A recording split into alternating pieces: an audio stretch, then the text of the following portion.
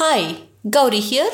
We've collected the best insights from the first 20 Knowledge Base Ninjas episodes into a clear and concise ebook. Simply send a blank email to ninja@bcast.email. That's ninja@bcast.email and it will be sent right back to you. Thank you.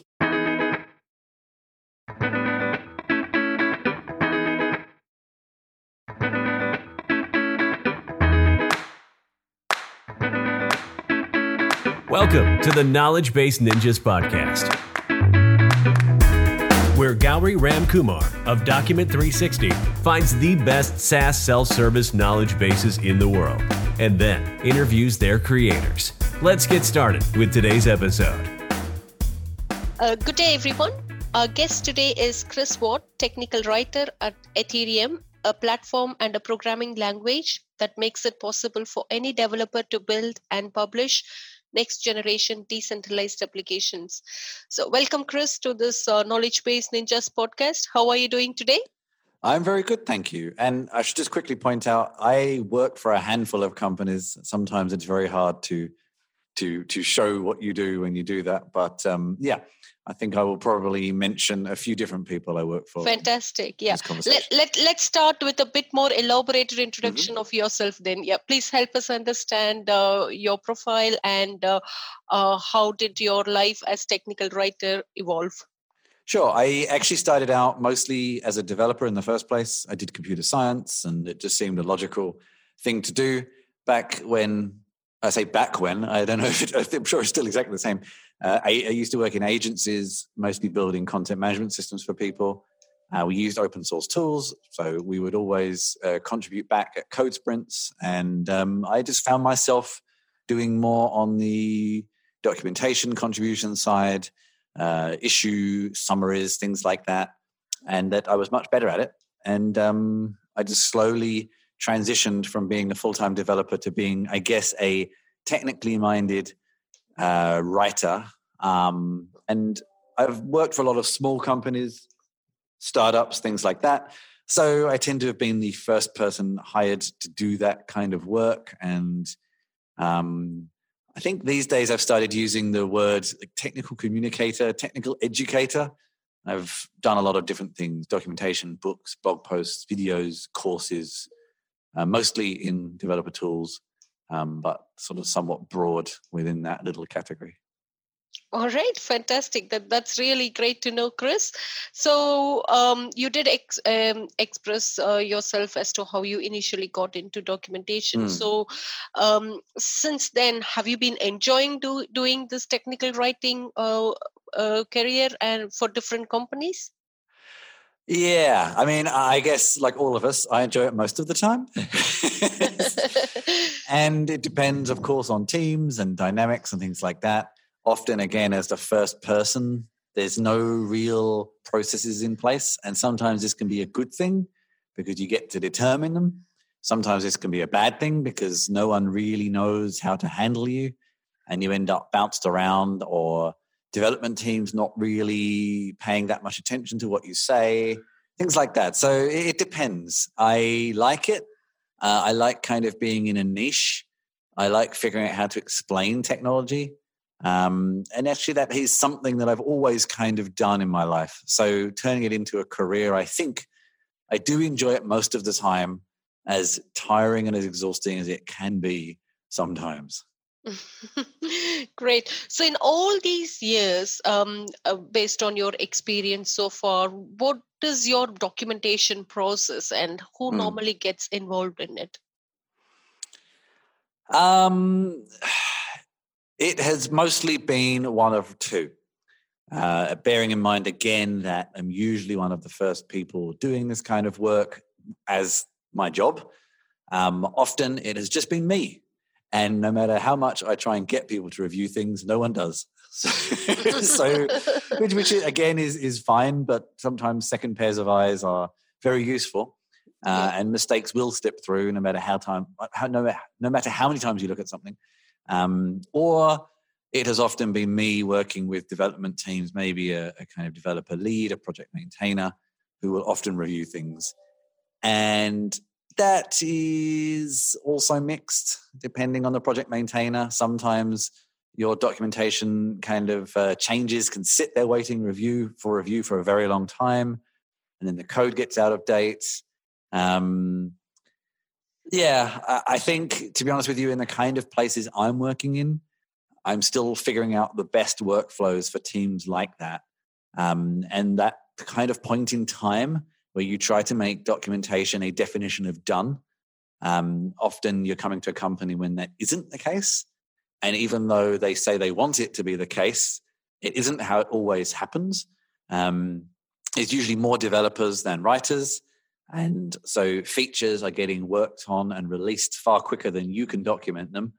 Absolutely, so things fall behind and stuff like that. So I kind of have the ideal processes in my head, but that doesn't mean that's what I get to do. So yeah, very well said, Chris. Especially these days, development is very, very agile, right? Even in our company, couple of our products, it's very agile. We plan something, but then all of a sudden a customer request comes in. We change a few priorities here and there.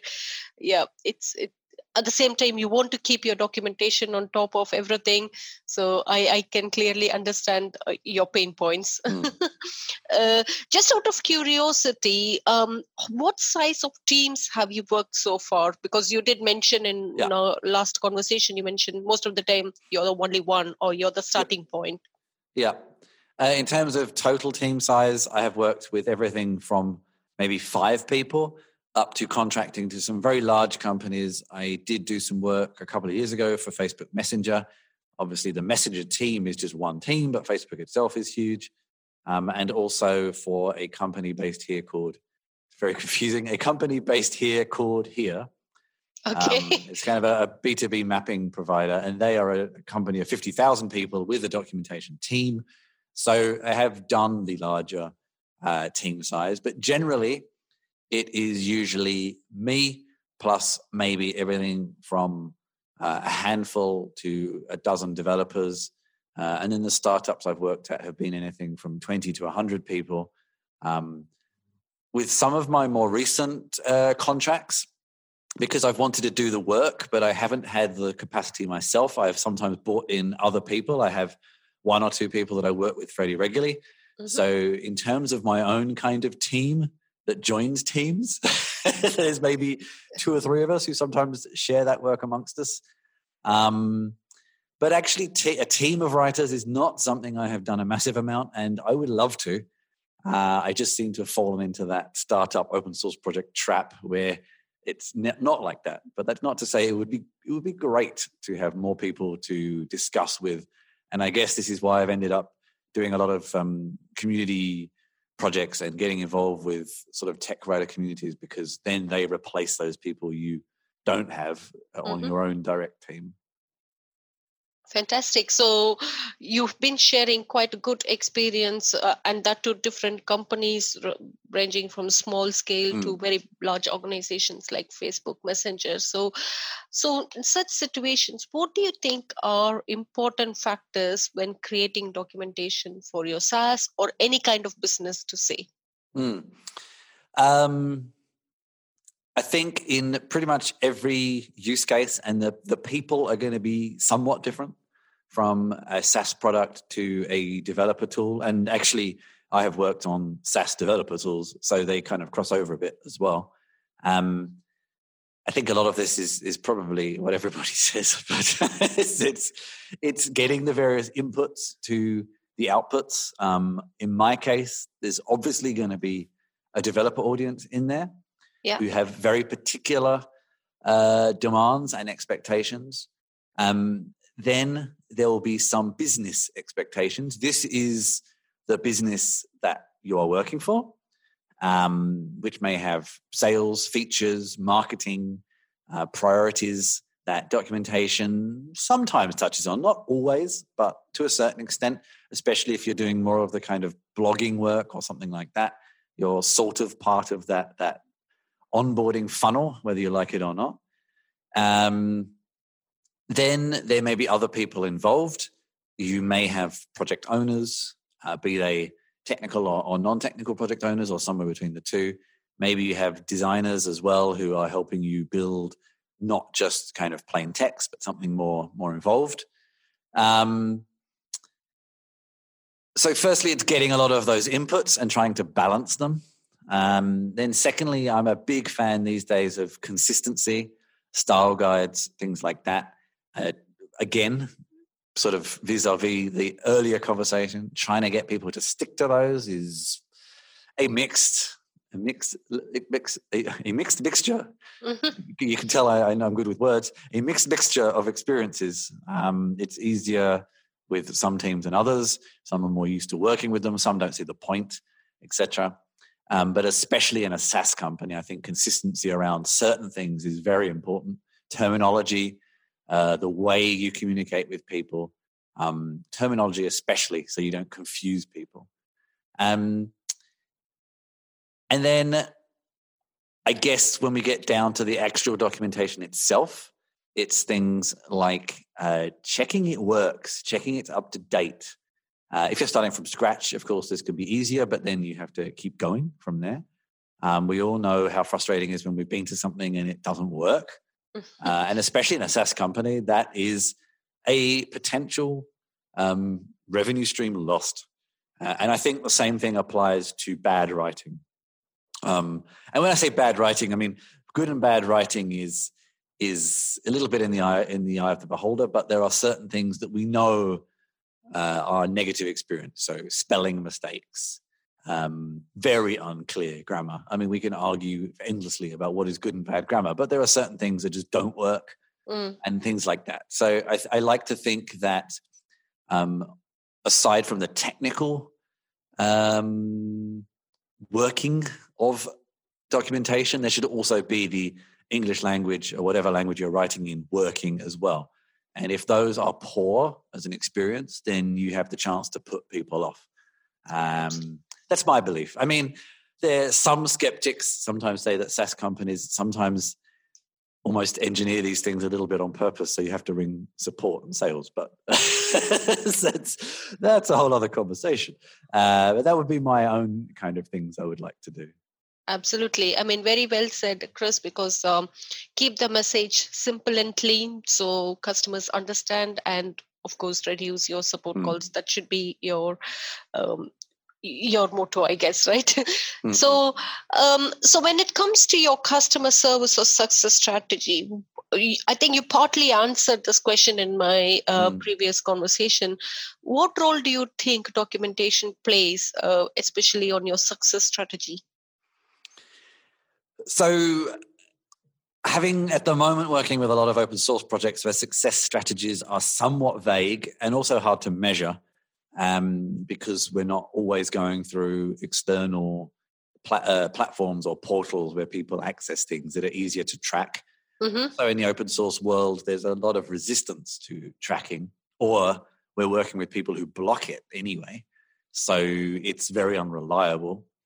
So it's somewhat difficult for us to get success metrics. The one main thing that I think applies in the open source world and in the SaaS world, although how it's handled is obviously very different, is the kind of measure of how many questions are we getting? Are we seeing a significant change after making documentation changes to questions we used to get? So was it that 6 months ago, everyone kept getting stuck on a particular thing? We tweaked the documentation there, and now we're seeing less on that question. But of course, we also know that this is very hard to be reliable because maybe just no one has that question anymore. So actually documentation has always been really difficult to measure. And the one main one that we all kind of refer to, especially in SaaS businesses, is still somewhat unclear. And we also know that in SaaS businesses especially, and also in the open source world, there's people who don't read anything and just want to open a support request or phone someone or open a GitHub issue. So no matter how good your documentation was, they're still going to ask questions anyway. So, yeah, I would say documentation is very important in that measurement, but what that measurement is and whether we've been successful has always been really difficult to get right, especially in the worlds that I work in, where we have very little control over how people access a product anyway, and how they interact with people. We don't really have official channels for support and things like that. Or we do, but they're all very nebulous and spread out and disconnected. And, so it's quite difficult. But I mean, my own personal metrics have been, I'm a big fan of going to hackathons, for example, that use your tool and watching people.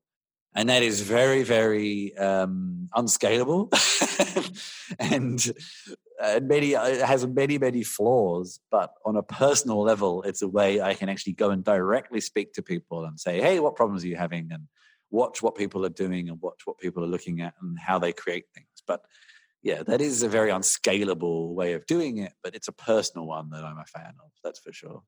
Fantastic. Yeah. I mean, every question I ask you, the level of details you're giving shows me how passionate you are about this field. So what you're saying is I talk a lot. No, I can really see the passion coming out, sometimes the frustration as well. Yeah, and you do catch me at a time where I'm a little bit tired for the past few years and I'm about to take a little bit of time off, actually. So maybe the frustration is higher than what it might have been a few months ago. But the good thing is when you get a support ticket, you have a documentation to share to your customer. Yeah. And actually, I think somewhat relating more maybe to the meat of this podcast is around the aspect of even your teammates knowing that documentation. The number of times your teammates will just say, hey, Chris, where will I find a documentation for this? And then you send them a link. And it's like, you really could have found that yourself. So yeah, and I think this is one aspect in many of the companies I've been in where the internal documentation or the looking for it is pretty lacking.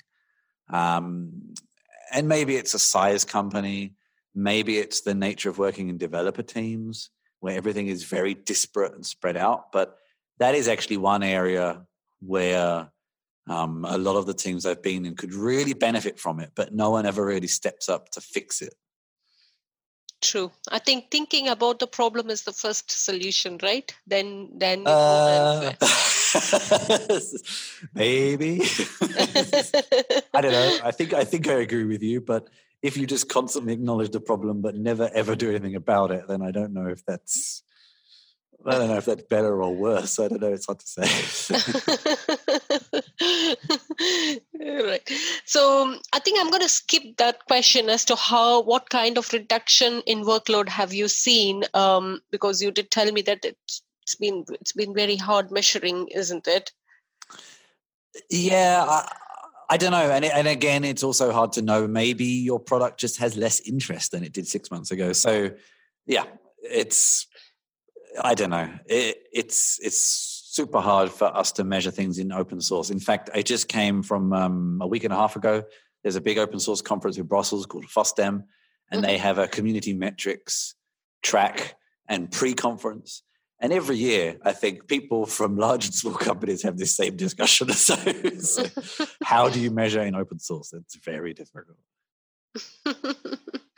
So let me ask you, how do you measure the quality of your documentation then? So you have a customer support coming and you send the documentation. Is that how you measure the quality? Means you don't get a question back again on the same documentation? Okay, I'll go back a step. So one thing I'm a big fan of, which I've already alluded to, is a little bit of a process of pre-quality control. And this reflects my more technical background or working with very technical teams, is that I'm a big fan of what is somewhat starting to be called things like DocOps or documentation engineering, like setting up your own kind of developer horizontal tool chains around documentation. So I set up things like spell checkers are somewhat obvious, but grammar and style checkers, code testing, structure testing, things like that as well, which will give me a bit of a pre-metric. And these, of course, these are just guidelines. They're not be-all and end-all definition of, hey, Chris, this got 9 out of 10 or whatever the measure is. This is good documentation. It's just pattern matching. It has no concept of what is good or bad, but it gives you some initial kind of steps of things to improve, maybe. So that's one thing I do. And that is actually quite helpful with working with developers as well, because that's something that they can look at quite easily. And it's a process they're used to with code as well. So that's one pre-step. The step after that, I think, and this is actually one of the big advantages we have in open source over SaaS, is that anybody can come along and comment, criticize, collaborate what you've written. And this can be mentally draining sometimes, because people are not always very good at communicating in pleasant or helpful ways. Mm-hmm. But also you do get feedback quite regularly. Whereas in SaaS companies, maybe you do, maybe you don't. There's also going to be a very large group of silent people who say nothing because they don't know they can. They're on plans that don't have support, et cetera, et cetera. So we do have that as an advantage as well. That said, we also know that, one person's good is another person's terrible. And because documentation didn't answer their specific question and their specific problem, they think it's rubbish. And other people think it's great because it solved their exact problem. So sometimes that quality control can be difficult. But there are times when, of course, you get very, very obvious, clear feedback. This code does not work. And maybe you checked it and you tested it 3 months ago, but something as it is likely to has changed in a dependency or a tool or a programming language. And yes, it doesn't work anymore. That is somewhat relatively easy to fix. And then you kind of get more opinionated things where you probably have to start having a discussion with people about, okay, right, this doesn't work for you. Can you give me more information? What's the feedback? Why didn't it work for you? Do you have any suggestions around improvement? So in the open source world, we can have much more of this discussion. Whereas I think possibly in the SaaS world, it's more like support says, this person says, this isn't any good, writer, fix it. And maybe you're stuck there thinking, okay, where do I start? So we kind of have that advantage a little bit. But it is hard to filter it out sometimes. And sometimes discussions can run and then never reach any conclusion. Or, as we said already, things move very fast. So by the time it's actually ready to go live, something else has got out of date and broken. So you have to kind of start all over again. So yeah, we do have that quick feedback loop. I also come back again to highly recommending internal hackathons for everybody to get used to using a tool and following the documentation. Developers do have a tendency on the developers and designers on projects you work on do have a tendency to not use the project very much and not give you information that is essential. But if you're kind of working together on using the tool, then sometimes it surfaces information that no one had ever communicated with each other as well. So I think I went slightly off topic there, but yeah, it kind of goes back to square one where we started with this. I think you process feedback and you process feedback as much as you can to get a balanced view. But generally, someone makes a decision at some point of this feedback is constructive. This feedback, I think, is too niche. This feedback we will try and see what other people think, et cetera, et cetera. So, yeah, I don't think any of it's particularly original or rocket science, but it's just processing the inputs and then seeing what you could filter out. And a lot of it is based on your own gut feeling as well. That comes with experience. It's not always very easy to put your finger on what it is, but sometimes you think, I kind of see what you're saying, but I would like you to trust me on this approach. So, Mm-hmm. Great. So you did mention that with open source, most of the things are internal and, it's very hard to measure the success strategy or how good it is. do you, from any of your past experiences, have you generated any organic search traffic from your knowledge base? Yeah, we actually, depending on the project, we track and keep an eye on many different things, also including what people are searching for, some pathways that people follow, some basic analytics. But firstly, I will say, especially in some of the spaces I work in at the moment, which is the Ethereum one, especially because a lot of people in that are very privacy focused. Either we don't turn any tracking on in the first place because people will complain about it, or they block it. So it's actually somewhat difficult for us to even get those metrics in the first place. But on the projects where we do definitely look at that. We look at, so for example, with one of my clients at the moment, Event Store, which is a open source / SaaS offering on top of that, and Cowrie, which is actually more of a content platform. In fact, it's almost kind of like a knowledge base in many ways, but with long form content. We do a lot of tracking there on topics that people are looking for, topics that bring people to the platform in the first place. So kind of more on the growth or marketing side, but also what people are looking for in documentation and in support platforms when it comes to Event Store's case, and getting feedback from the support teams as to things that are missing as well. Sometimes that may not be a documentation issue. For example, if a client who is a sort of a SaaS client has a very particular problem that is only really relevant to them, then it's not really a documentation issue. It's more of a support engineer issue. And then maybe they get a few tidbits from that experience of settings or things like that should be mentioned more clearly in the documentation.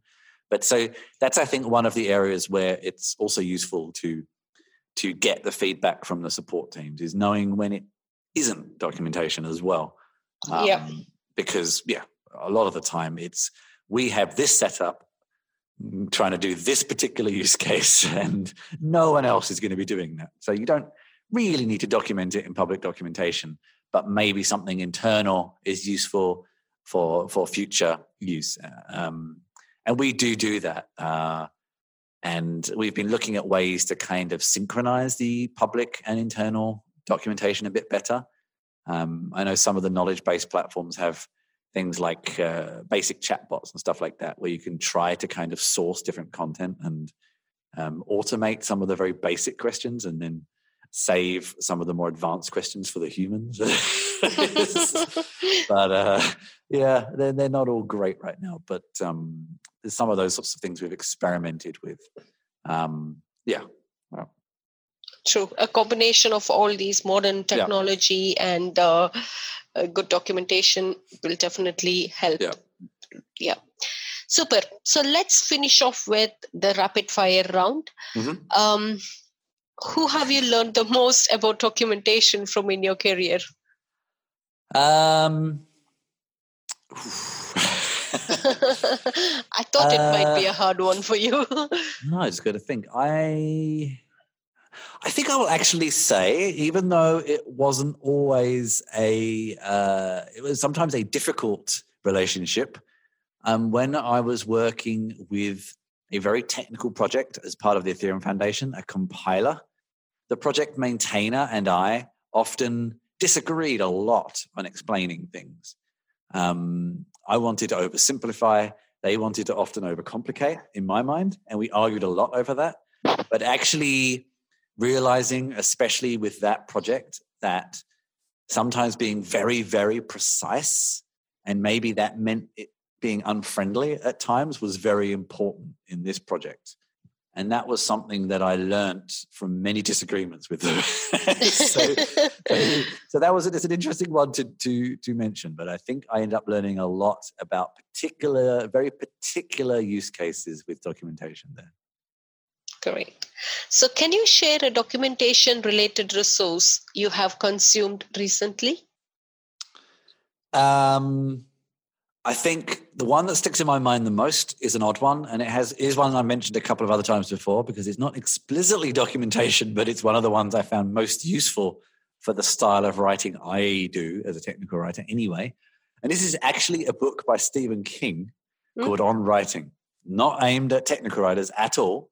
In fact, bear in mind this book was written in the 90s when tech writers had a slightly different reputation. He's quite critical of tech writers in it at certain points, actually. But he has some very, very easy to understand tips on engaging writing.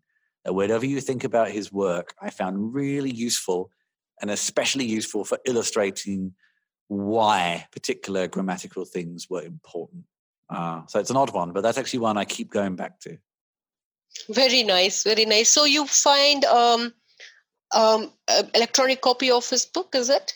Yeah, it's available as an ebook. It's available on Kindle and Scribd. It's also available in print.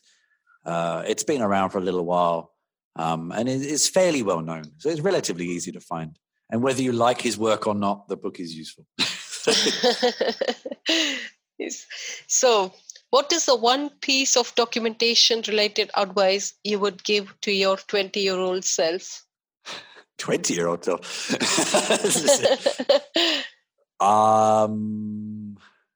Read it. I think that's about it. Because 20-year-old self, I wasn't really writing it. So. I mean, read anything, is it? Yeah, I can't even remember what I was doing at 20, to be perfectly honest with you. So, actually, I think I went to university slightly late. I think I was in my first or second year of university. And actually, consuming documentation then was very different. So, yeah, I don't know. I think just read it. Yeah. I think it's a very good advice or suggestion because nowadays kids, they hardly read any books, right? I don't think we read it then either. We had to buy a whole load of expensive textbooks that none of us really read because even though searching online for solutions was in its early days then, this is like 2001, 2, it was still there. So, it was in a transition phase. So we didn't really use those books we bought. Yeah. Even now, kids, they don't literally use any dictionaries to search words. They use the app in the mobile phone or iPads to look for words and meanings. Yeah. And this is actually something interesting that we didn't really discuss here about looking at where people access information now and remembering that it's not just where you want them to be accessing it. You have to figure out how to get your content into those places as well. Yeah, correct. Use the right medium to reach the right audience. Exactly, yeah. Fantastic. And thank you once again. And what are we going to do the rest of the week? Enjoy and have a good time. No worries. Have a good week. Take care. Bye-bye. Bye.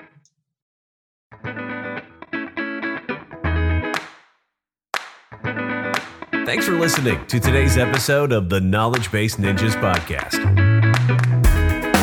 Please head to iTunes, rate, and provide honest feedback on the podcast. See you next week.